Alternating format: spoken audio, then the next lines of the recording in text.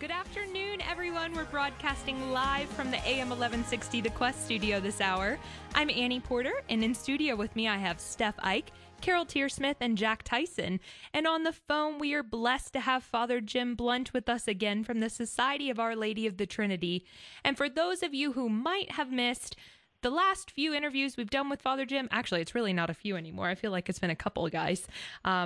But they're available at thequestatlanta.com and on the Quest Atlanta app under programs. And if you don't have the Quest Atlanta app yet, you just go to your Apple Store or the Google Play Store, and you're going to search for Quest Atlanta and click download. It's very easy to do, and we really want you to do it so that you can have all those wonderful resources at your fingertips.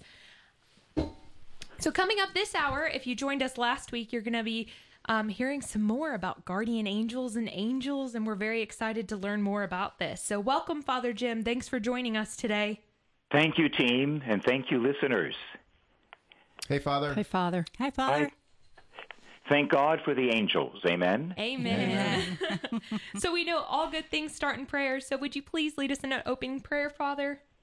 Yes, I'm going to lead us in the two prayers of the angel at Fatima, when he appeared to the three shepherd children, two who are now canonized saints, Francisco and Jacinta. These are two of the prayers that the angel taught the children in preparation for their encounters with Our Lady. So if you'd like to, team, why don't you say this one after me, line by line. It's called the Pardon Prayer. Okay. In the name of the Father, and the Son, and the Holy Spirit. Amen. Amen. My God, I believe. My God, I believe. I adore. I adore. I hope. I hope. And I love you. And I love you. I beg pardon. I beg pardon. For those who do not believe. For those who do not believe. Do not adore. Do not adore. Do not hope. Do not hope. And do not love you. And do not love you. Amen. Amen. Now, there is one more prayer. It's a little bit long, so let me just say this one without you all repeating it. It's a tiny bit longer. It's called simply the Angel's Prayer, and this is the second prayer that the Holy Angel taught the children at Fatima. It goes like this. O most holy Trinity, Father, Son, and Holy Spirit, I adore you profoundly. I offer you the most precious body, blood, soul, and divinity of Jesus Christ, present in all the tabernacles of the world, in reparation for the outrages, sacrileges, and indifference by which he is offended. By the infinite merits of the Sacred Heart of Jesus and the Immaculate Heart of Mary, I beg the conversion of poor sinners. Amen. Amen. Amen. Oh, boy, that's a powerful prayer, isn't it? Isn't that beautiful? Yes. Yes. It surely reveals, doesn't it, the attitude of the angels, their dispositions. The angels are worshipers of God par excellence. They are the worshipers of God. And they are present at every Catholic liturgy. They're present at every Mass to assist us in worshiping the triune God. So there's a very good opening lesson for all of us. If you want to participate better at Holy Mass, if you want to love God more, then call upon the angels, because they are excellent. They love to worship God. They are experts at it. They delight in it, and they like to lead us in the ways of worship and adoration. Wow. Well, Carol, why don't you kick us off this hour? Great. Thanks, Annie. Father, we have received so many comments from people from our show last week.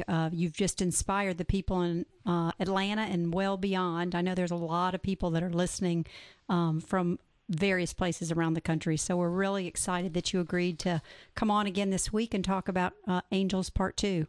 Sure, my joy. Great. Well, we thought we'd just start with a pretty simple question. This comes to mind from, again, I think it was a listener. So do you have to speak to your guardian angel verbally, actually out loud, or can you just talk to him through mental prayer? Well, you can actually talk to him either way. Now, it's a very good question for this reason. because it brings to mind some of the saving doctrine of the church. And what is that? It goes like this. Actually, only God can read your mind. No one else can. The devil cannot read your mind.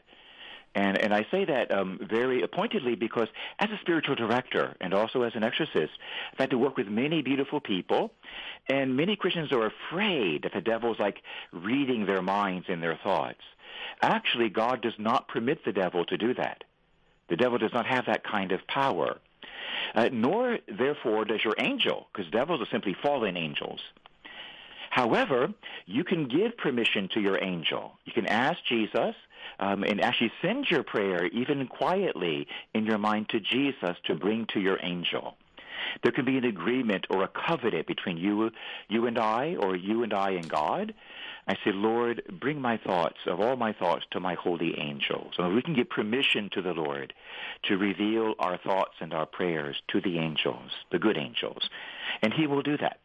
And so the question is actually a very wise question, because normally no one can read your mind, neither angels nor demons, only God. But God can give your angel that grace to hear your prayers. Just ask the Lord. You can speak to him verbally as well. Then he definitely will hear you. And there's something good about that. Why? Because grace builds on nature. So in the exercise of my human nature, I'm exercising something God made. God made my human nature. You know what? God loves the sound of our voices. He actually loves the sound of our voice. And your angel loves you. I mean, angels have a pure, immaculate love for you and I. The good angels have never sinned. They're something like Mother Mary. They were immaculately conceived, you might say, and they never sinned. What that means is their love, like Mary's love, is a perfect love. And they love to hear the voice of their charges, the voice of the man or woman, the child that they're assigned to, because they adore you. So it's okay to speak to them verbally because they delight in you, but you can also speak to them quietly in your own mind by just giving Jesus permission to share with your angel your prayers. Great. Thank you for clarifying that, Father. That just brings to mind a question. You know, many of us in this room have lost our parents and some of our relatives, and so they're saints in heaven. And so often we want to reach out and talk to our, deceased parents or friends or whatever. But how do you go about doing that? Can they read your thoughts if you talk to them mentally? Yes, I think that it's really not touched upon too much in church doctrine. However, the doctrine, first of all, this would come under. And by doctrine, we mean revealed truth. We mean something that God has shown to us through Jesus and the 12 apostles, and may be clarified through the magisterium. And so the doctrine that's really apropos here is called the communion of saints, the doctrine of the communion of saints. And what that means is that we never actually lose contact with our brothers and sisters in Christ. That even after death, our loved ones either, if they're faithful, of course, they go to purgatory or they go to heaven. And we still have a communion with them. In fact, it's very clear from the writings of St. John Eudes and other saints, from the teachings of the church, that when we touch the sacred host, whether we receive on our hand or on our tongue, when we touch that host, all of the saints and angels are present in Christ, you see, because we're the body of Christ. And the host is the body of Christ. So the best way I find to touch my mom and dad is at Holy Mass, when I receive Holy Communion, I say, hey, Dad, hi, Mom, because they are in Christ, and now Christ is in me, you see? Right. And that's a teaching of the church. So they are present in the Lord, and the Lord is present at Mass in a bodily way, sacramentally, body, blood, soul, and divinity. But as far as conversations, that's also quite possible. Just like we talk to God and to Mother Mary, and we talk to our guardian angels, we can talk to the saints, whether they are canonized or uncanonized. See, the canonized saints, the church has held up as an example for all of us to follow. But there are also uncanonized saints, like my mom and dad and yours. And you know what? Some of those uncanonized saints are holier than some of the canonized saints. Wow. And that's an understanding of the church. So by canonization, the church doesn't mean to say, well, this saint is the holiest one who ever lived, and no one else is as holy. She doesn't mean to say that. She means to say that this is a man or woman or child who's been utterly faithful to Jesus Christ as best they could, with the help of Our Lady and the angels and the sacraments. They are a good example for all of us, especially, for instance, in this area. So St. Thomas Aquinas is very good in the area of studies and wisdom. St. Dominic is excellent for preaching and sharing the good news. St. Francis is important for learning humility and love for the poor. St. Mother Teresa is an excellent example of Eucharistic adoration and of always serving in a prayerful spirit. St. John Paul is an example of incredible chastity with the bishops and priests, a holy purity, and also boldness and courage. So you see that every saint seems to specialize in a particular gift or virtue. And God will raise up a saint for that reason so we can focus in on that gift or virtue we need the most. But there are other saints who've never been canonized. They're right up there rubbing shoulders with the 12 apostles. They are saints too. And maybe for their own humility, God didn't raise them up to the honors of canonized sainthood. But be aware of that there are now millions of saints in heaven. We don't know all of them by name. When we get to heaven, we will. We will know everyone by name with what's called an infused knowledge. We will know everyone, even saintly men and women from Japan and China, we will know by name. So your parents, they may well be in heaven. They are saints. Maybe uncanonized, but they're still saints. Maybe very, very holy. And we can speak to them, yes, verbally. Hi, Dad. Hi, Mom. Can you help me with this? Or we can speak to them in the same way as the angels quietly. Lord, please bring my prayer to my mom or dad. It's always important to pray in the name of Jesus. Mm-hmm. It protects us, you see, in every way. Mm-hmm. Demons tremble at the name of Jesus, and their deception, is sort of blown away by the name of Jesus. So, Lord Jesus, would you bring my love to my mom and dad and allow them to bring me a message or a comforting touch? It's always good to move in the name of Jesus. That's Indeed, beautiful. we speak to them. Great. That's beautiful, Father. That's very comforting. So we appreciate that. Father, as we were researching questions for this hour, we ran across a quote or a teaching of St. Thomas Aquinas, one of the great doctors of the church. And that comment talked about guardian angels and that they can act upon our senses and our imagination, though not upon our will. Can you explain that to us? Sure. St. Thomas, of course, is wonderfully brilliant. He was a very innocent soul. And I find that very telling about St. Thomas, that he was a man of incredible chastity, of incredible purity. They said he had like a childlike innocence. And that calls to mind sacred scripture, especially in the book of James, where it speaks about wisdom from above. Thomas is known for his wisdom, but it says wisdom from above is first of all chaste. Wisdom from heaven is first of all chaste or pure. Another translation says innocent, which is even a more beautiful word. Wisdom from above is first of all innocent. And Thomas was incredible. He was like a 5-year-old boy in his innocence. And yet his wisdom was Einstein times 1,000, his wisdom. We want to keep that in mind, that the more that men become, immoral or unchaste, you might say the more we cloud our intellects, our wisdom, we begin to lose wisdom, and you might say intelligence. Impurity, immorality, actually legislates against clear thinking. So keep that in mind. Thomas was a man of incredible childlike purity and was therefore probably the most intelligent or wise man who ever lived next to Jesus himself. St. Thomas read all the scriptures and all the saints who preceded him, and he spoke about these powers that are included in the gift of our human nature. And the church talks about these things. We have our senses, our emotions, and we have our imagination, part of our intellect, and we also have free will. These are some of the main divisions of our being as human beings. And this, you see, brings up again what we talked about a couple minutes ago, that our will, in a certain sense, is sovereign. We're made in the image and likeness of God, you see, and God is free. No one tells God what to do. God is utterly sovereign and utterly free. And so in our own will, we are like God. We are free too. And that's, you might say, the faculty that makes us most like God. We can decide. Now, that doesn't mean that whatever I decide is right. We're dealing right now in our time in 2020 with a world that in a way has gone crazy, has gone mad, and in a world that puts feelings above thoughts.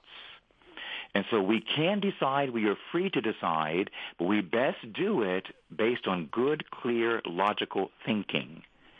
But that faculty of the will has to do with godlike freedom.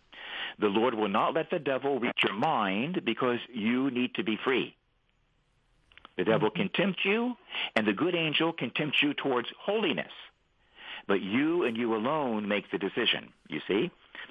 And so this is what St. Thomas is getting at in his teaching, that God will allow the holy angels to appear to us. You see, if they appear to me, they say visibly, then I see something. But that's my senses. My eyes are seeing them. Or they may whisper a word to me. And that's clear Catholic doctrine. There's a famous book called The 3 Ages of the Interior Life by Father Garrigou-Lagrange. He's probably the master of the spiritual life in the last 100 years. He was John Paul's teacher in the seminary. And he categorizes all these gifts of the Holy Spirit. There are many gifts. And one of them is that the angels can appear to us, they can touch us, they can speak to us. So they can manifest themselves to our senses in a way of trying to show us what God's will is, to show us the right way, or to keep us from danger. They can move in my imagination, not reading my mind, but give me a beautiful image showing me what God is asking of me. But they will not directly move my will. They won't force me like a wrestler putting my arm in a half Nelson or a full Nelson. See, they won't do that to me. They leave Thankfully. my will. But they will suggest, hey, this is the best way. This way here will lead to destruction. But this way will lead to holiness, to happiness, and to the fulfillment of God's will. So they're allowed to suggest to you and I the right way. How do they do that? Through my senses. It's through my senses that they speak to me or appear to me or touch me or move me in such a way that now it's up to me to use my will to say yes or no. Mm-hmm. So that's what's happening there in St. Thomas's sublime teaching. We have this gift of senses in our emotions. We have the imagination. God and the holy angels can touch all of them. And by the way, the devil also can play with them as well, too. But sitting on the throne in my soul is my will. You see, that's the deepest part of who I am. I think thoughts and I feel feelings. I have imaginations, but there's an I behind all of it. That's the deepest part of me. That's the will. And that's the one who decides, I will do this or I won't. The angels can suggest to me, and so can the demons, using my senses and my imagination. Ultimately, then they back off, and I have to make a choice. The demons, however, sometimes don't back off. They try to pressure us. And that's one real clear distinction between God and the angels and Satan and the devils, that the devils tend to push and to push and to push. We call that obsessive thinking. There's also something called obsession, which is a level of demonic interference. God doesn't push, he draws. And that's the difference. The devil will tend to push me, giving me an obsessive thought or a compulsive feeling, trying to force my will into submission. When that happens, be aware that there's something going on that's not godly. And maybe it's something holy. Maybe I'm being badgered in my spirit, you have to pray 17 roses today. You have to pray 17 rosaries or you're going to go to hell. That's not from God. God doesn't push our free will in that way. God draws us. He says to us, oh, my beautiful child, wouldn't you like to pray a rosary to save someone's soul today? He will question me like that and draw me with love. In both cases, our will is free. God and the angels utterly respect my free will. The devil will sometimes try to pound my free will. In both cases, it's my decision, and the more that I pray my rosary and the unity prayer from the Flame of Love movement, the more the devil is paralyzed, and my will is freed up to make my decision clearly. Thank you, Father. That was very helpful. Lots of follow-on questions to that we'll defer to another week. Sure. Ask me one now if you want to. If it's really important, go ahead. She did slip a surprise in there that we all got the benefit of. So that was great. That was deep in my heart. About our parents. Yeah. So that was awesome.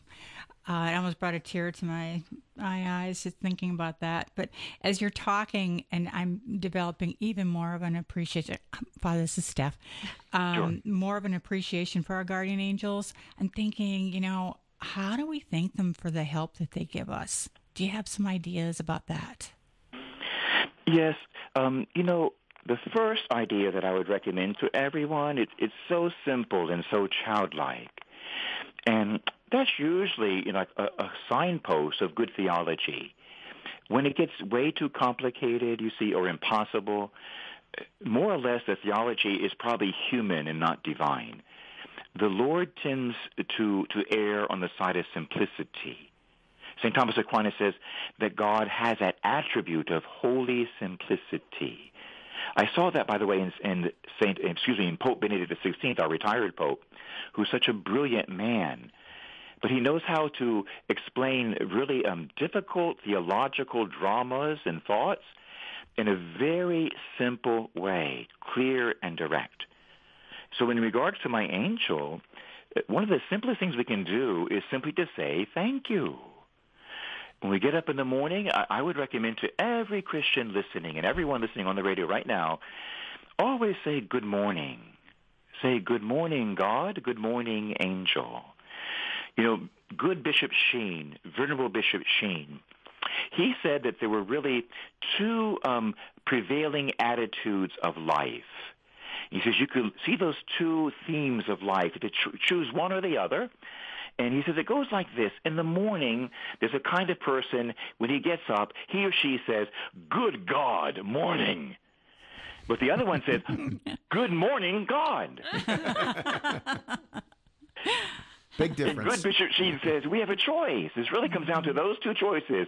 Am I a grumbler, like always in a bad mood, always grouchy, always complaining, and never appreciative?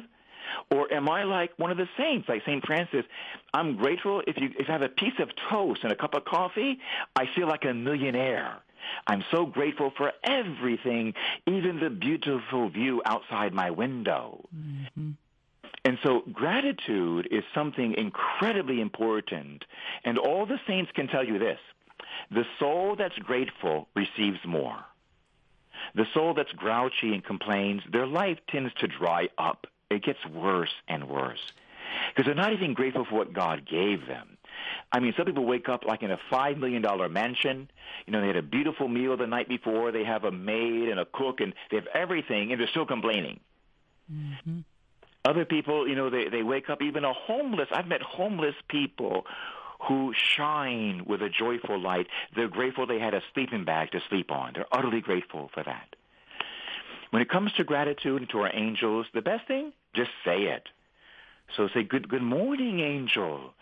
And right then say, thank you for watching over me as I slept.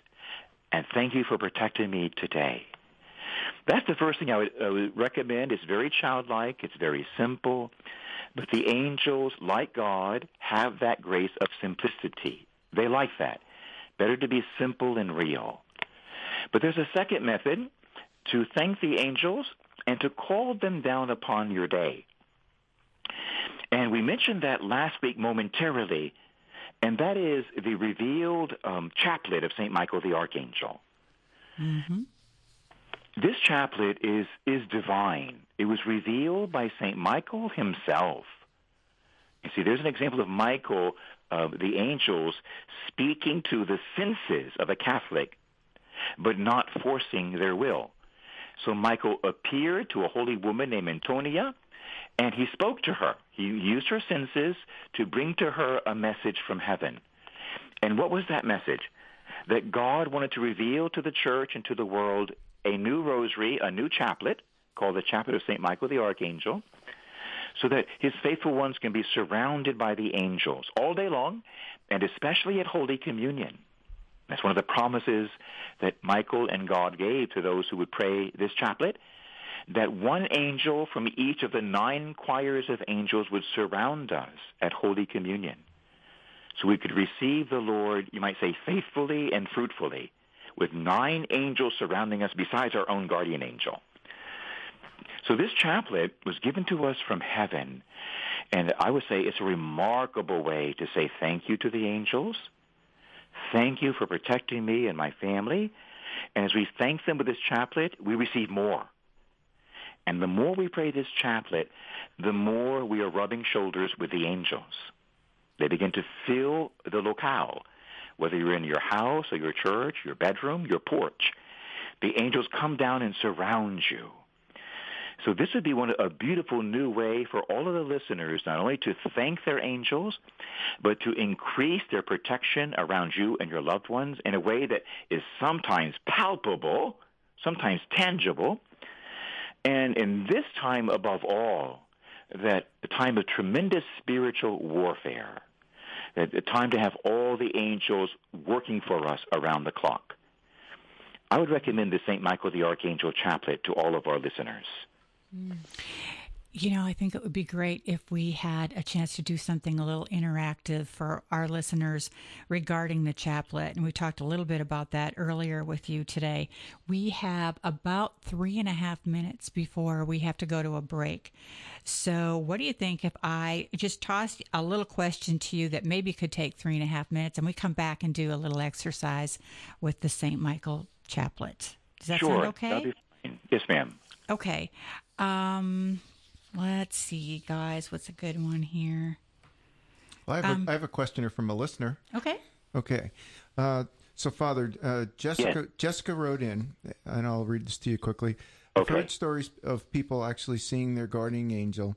In fact, once while I was driving home very late one night and having a very difficult time staying awake, I prayed to God to keep me awake. A minute later, I saw a beautiful, colorful angel appear in the clouds in the dark sky. Could that have been my guardian angel? Are guardian angels able to take on different forms? That's from Jessica. Sure. That's a good practical question. Yes, the angels can take on forms. In fact, St. Thomas Aquinas teaches us in his Summa that angels can actually take on a physical form momentarily, so you can actually touch them. Of course, they have many times, not only to the saints, but we see that in sacred scripture, when the angels physically appeared to Peter, woke him up, and walked him right out of the jail. So yes, they can take a physical form, and it can be a different form at different times. For example, in Garabandal, the amazing apparitions of the Virgin Mary and the angel in Garabandal, Spain. The current bishop of Garabandal has opened up and encouraged pilgrimages, by the way, to Garabandal, the present bishop. He's opened up the whole town and the church. He seems to be a strong supporter of the apparitions that have occurred there. Well, the angel appeared to those children, too. There were 4 beautiful girls. They're like 10, 11, and 12 years of age. One of them, named Conchita, actually lives here now in New York City. The angel appeared to them, and when you read the descriptions, it's so captivating, because you know how Michael appeared to them? He appeared as a little boy. Oh. Huh. He identified as he was obviously an angel. He had 2 wings, and he glowed with a white light like Jesus at the Transfiguration. But the girl said he was approximately 9 years old. He appeared as a child. Now, you know, Michael is splendid, absolutely splendid. And those who have seen him have seen something remarkable, that he actually is like he's a warrior. I've had the good grace to see the angels on various occasions, and they're stunningly powerful and beautiful. They are awe-inspiring. And so you can see how Michael, with great tenderness and charity, so as not to frighten little girls, how does he appear to them? A year younger than they are. Mm-hmm. That was clever. Now, isn't that amazing? If you think about that, because all the other apparitions of Michael, you tend to see him in his glory, because he's a warrior angel, the head of all the angels. But to these beautiful children, he appeared as a little boy so as not to frighten them. And it shows you, again, how God works. You see, God woos us. God draws us to holiness. He doesn't force us. He doesn't push us. The devil pushes. God draws. And so here's an example of Holy Michael, God's angel, appearing to children as a little boy, but with wings and glowing white, with absolute purity and divine love, and teaching them how to pray and what to pray. And so, Jessica, indeed, the angels can manifest themselves to us in a variety of ways. How do they look? They're always beautiful. I can tell you that right now. The angels always appear in a beautiful form. God is beautiful, and the angels are beautiful.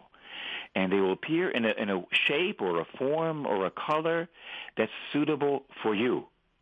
For you at that time, they will appear in such a way that they don't frighten you, but they encourage you.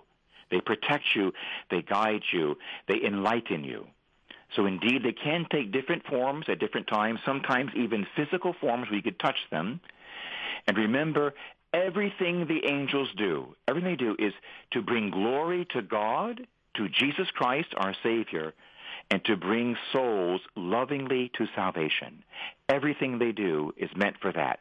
Glory to God, you see, at service of the divine saving plan of Jesus, and to lead you and I lovingly to eternal salvation. Everything they do.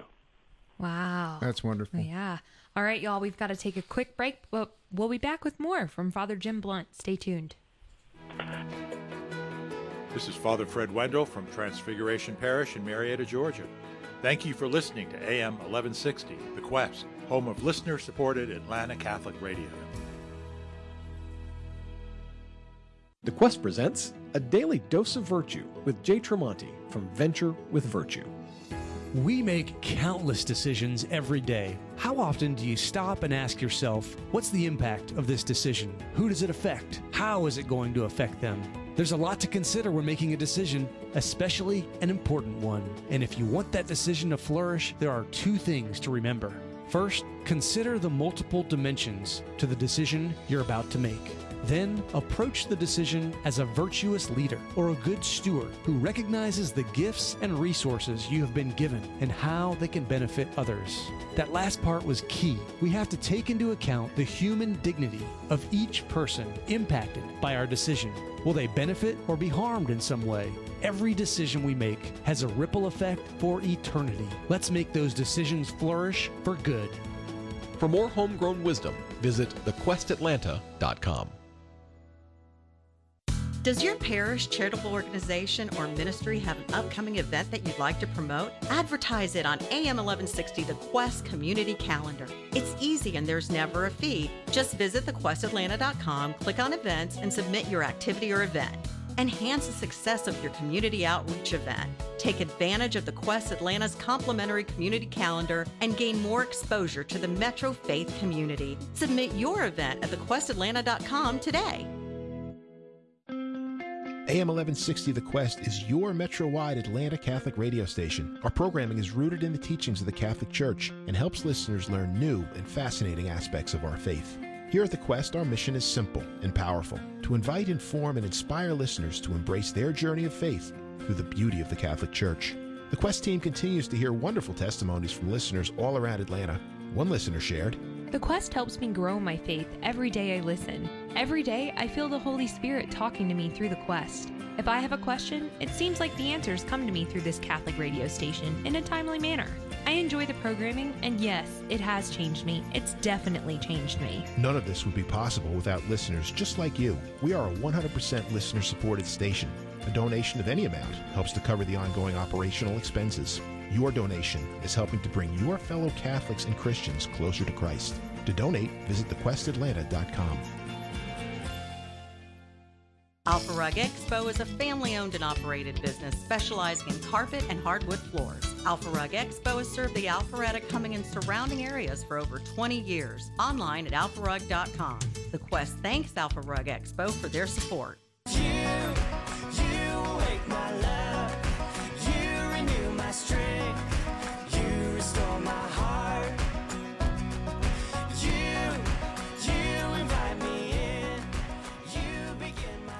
Welcome back. If you're just joining us, we're broadcasting live from the AM 1160 The Quest studio this hour. I'm Annie Porter, and I'm joined in studio by Steph Ike, Carol Tearsmith, and Jack Tyson. And on the phone, we have Father Jim Blount with us again, and we're talking about guardian angels. And Steph, just before the break, we were about to get into the Chaplet of St. Michael the Archangel. So you want to take... Yes. Yeah. We have kind of a surprise for everybody. We have a special teaching that that Father has planned for us. So we are going to talk a little bit about the chaplet and the intercessions. So Father, do you want to start us off on how we're going to do this, and then take the first one and we'll follow you? They're called salutations, like a salute. Hey, And Father, we have a little bit of a... Can you start over real quick? Because we had a little bit of a technical issue. Okay. Yeah. Yes, there are 9 salutations inside of the Chaplet of St. Michael, and we want to try to pray it next week, perhaps on the air. We'll pray the whole chaplet on the air with all of our listeners. Perhaps the second half of the program will call down the angels of God over the city of Atlanta and every other city that may be tuning in next week. Let's call down the angels over the country. Today we want to look at the chaplet a little bit so that the listeners can see just how beautiful and thoughtfully constructed and complete it is. And it has of 9 sets in the chaplet of 1 Our Father and 3 Hail Marys. 9 sets. We call them triplets, 9 triplets. See, the regular rosary of Holy Mother Mary has 5 sets of 10. But the Chaplet of St. Michael has 9 sets of 3. Why 9? Well, because the Church teaches us definitively that there are 9 choirs of angels in heaven who come down to earth regular and interact with us according to God's will. There are 9 choirs of angels. The seraphim are the first and the greatest of the angels, the seraphim and the cherubim, and the thrones too. Those are the 3 strongest, highest, and greatest of the angels. And that brings to mind a thought for everyone is sometimes we look at beautiful paintings, especially from the Renaissance era, of the beautiful little seraphim and the cherubs. But I want the listeners to know that that's simply the artist's imagination, that angels are not little naked babies. And so those paintings, I think, are cute and they're beautiful. And certainly angels have the innocence of a newborn baby. They indeed have that. But angels are mighty. And of the 9 choirs of angels, the seraphim and the cherubim are the greatest, the strongest, and the mightiest. And when they have appeared to God's chosen people, both the Jewish people and people in our time in the Christian dispensation, they are usually enormous. And the encounters that those of us who've had the grace to see them, they sometimes appear to be 30 to 40 feet tall. Oh, wow. Honestly, they appear that way frequently, and they are incredibly powerful. And that's why when, say, the angel Gabriel, when he comes, and we don't know exactly, we think he might have been a cherubim, but whenever the holy angels come in the Bible, they say even to the Virgin Mary, what's the first thing they say? Do not be afraid. Mm-hmm. That's right. Why do they say that? Not because they're naked babies. Makes sense. No, they say that because they are huge and massive godly warriors. And we can be overwhelmed by their presence and even frightened by their presence because it's so magnificent. And so you want to be aware of that real seraphim and real cherubim, they are all inspiring.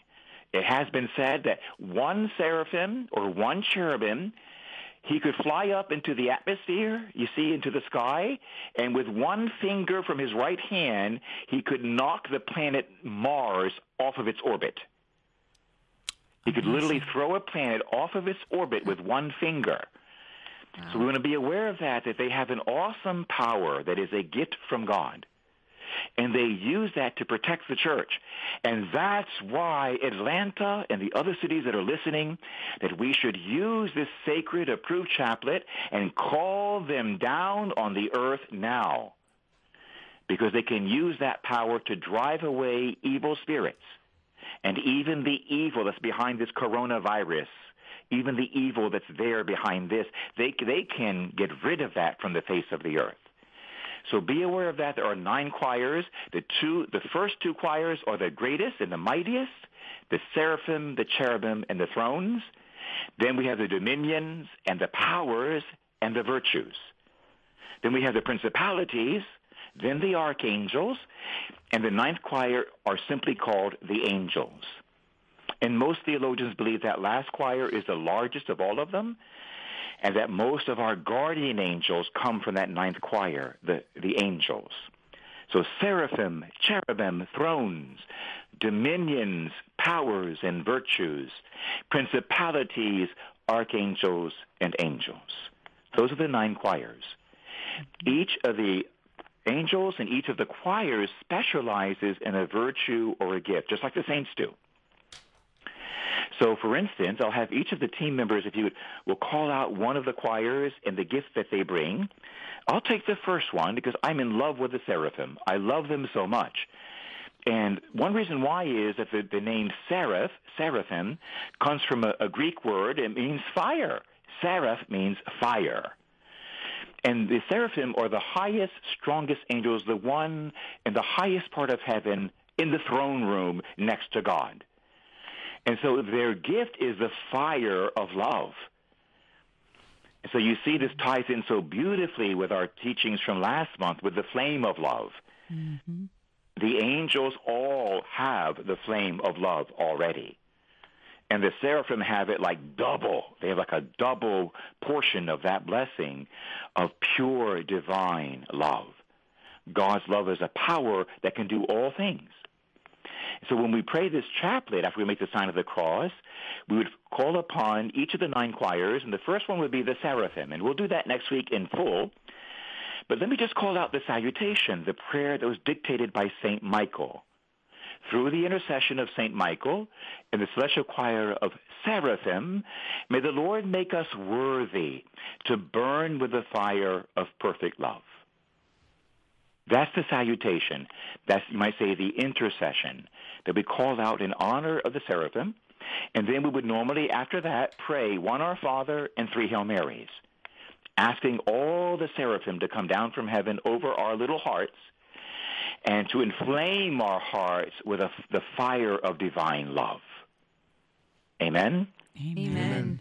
Boy, that's the most important thing, isn't it? The Lord said that's the greatest commandment, to love the Lord your God with all your heart, your soul, your mind, and your strength, and to love your neighbor as yourself. I mean, he's talking about seraphim is what he's talking about. And so the seraphim help you and I to complete the first commandment.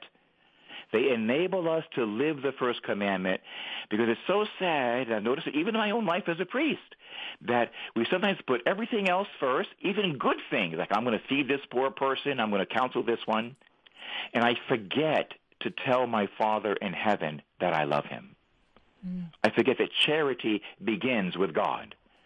First of all, I love God, who gave me that poor person to feed, who gave me that person to counsel, and who gave me the gifts to do those things, who gave me my life. But when I call upon the seraphim, and when I pray the Chaplet of St. Michael, you never forget.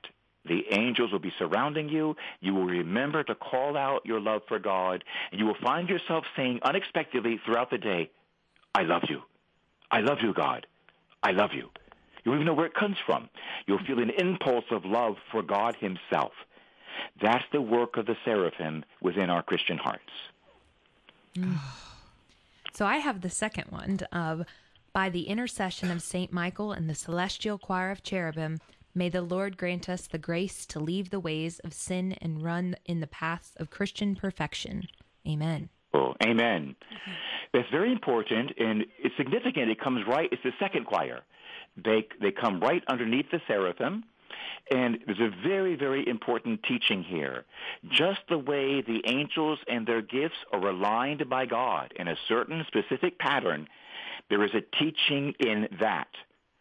And this tells us, with the cherubim, this tells us that in order to love God properly, I need to flee sin. And that may sound simple, and I suppose it is simple, but it's not.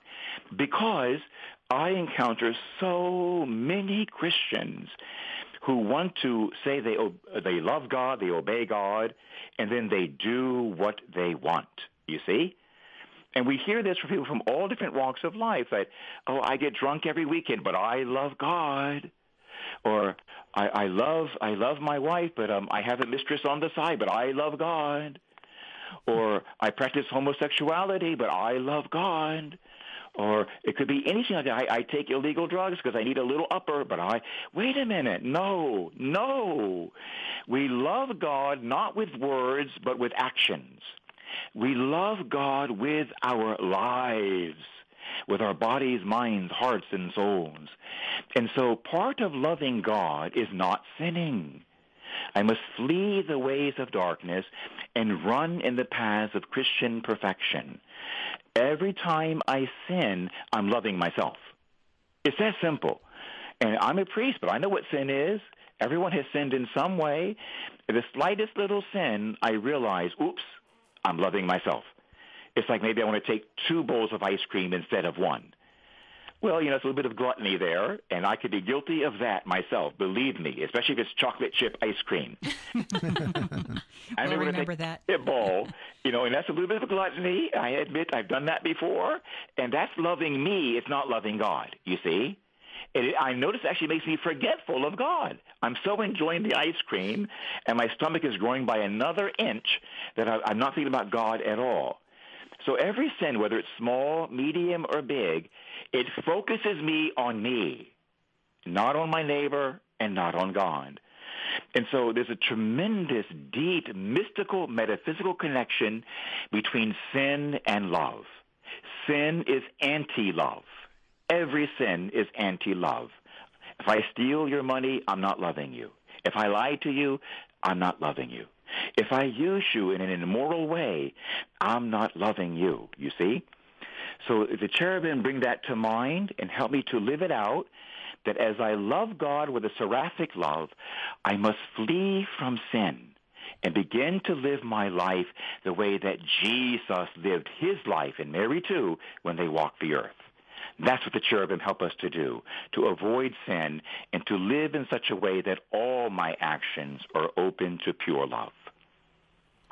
Great.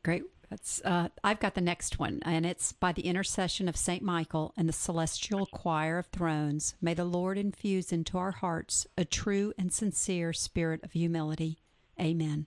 Amen.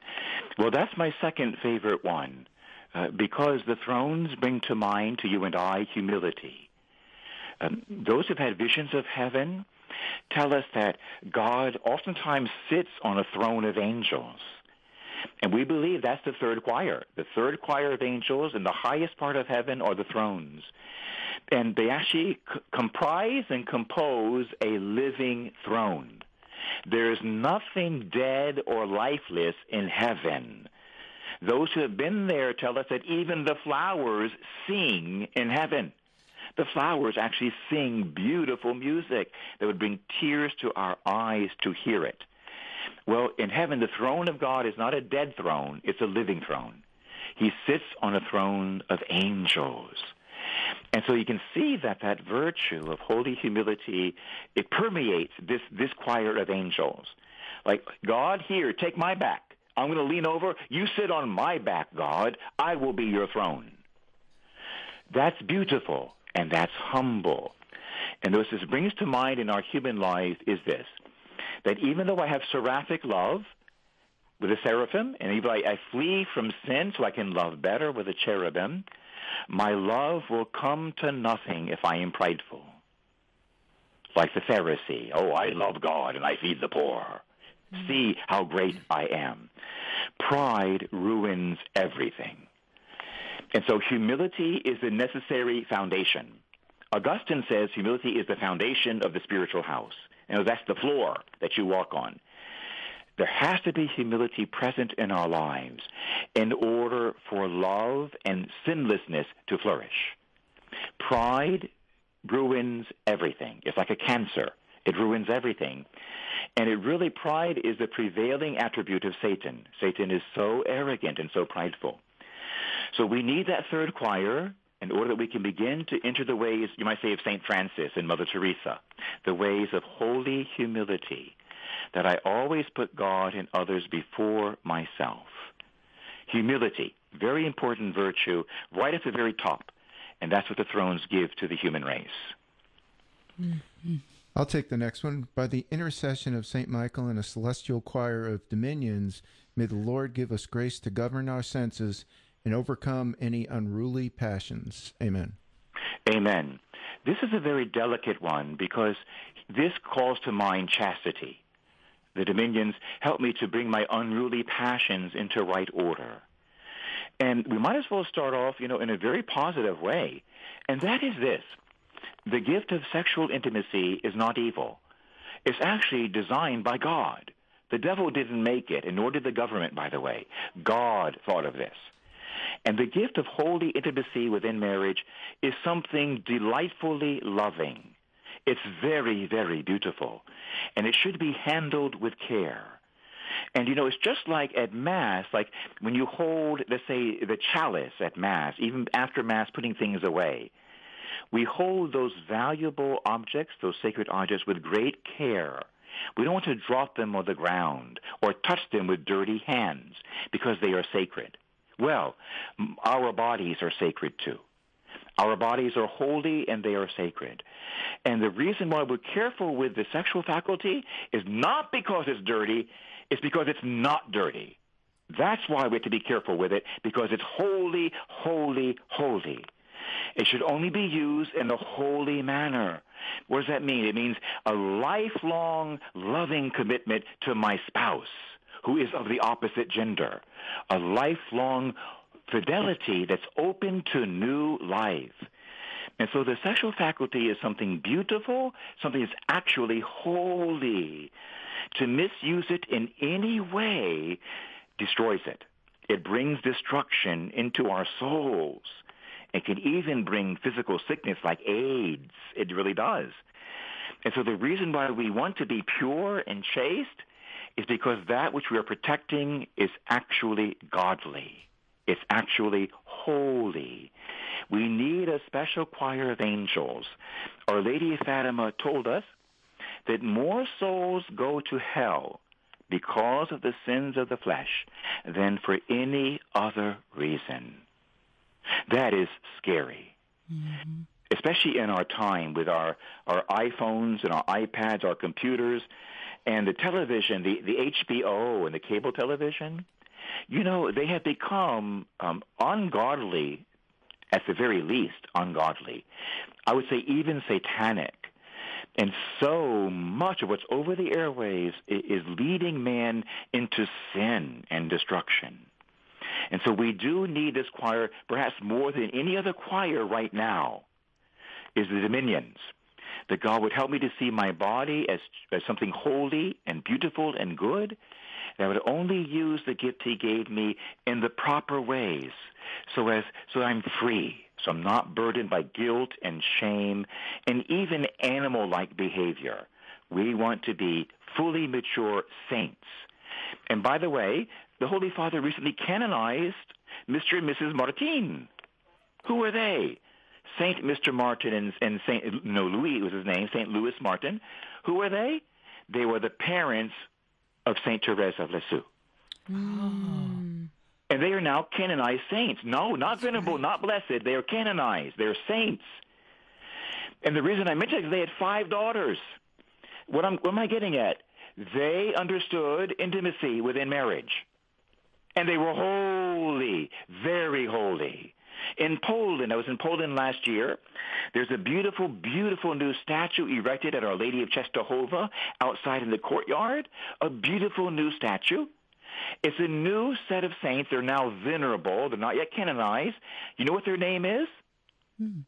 Mr. and Mrs. Wojtyła. Oh, of course. They are now venerable. Oh. The most excellent bronze statue of them is there in the courtyard right next to Czestochowa in the back of it. Poland is seeking to canonize the parents of John Paul the Great. That's awesome. Wow. Well, Father, I know we have 5 more to get to, but we unfortunately are out of time. And we have so many more things to talk about the chaplet. But that's the beautiful thing. We are going to finish it next week. It's going to be great. And if you didn't get to catch this whole episode with Father Jim Blount, we are going to be putting it on the website at thequestatlanta.com or on our app.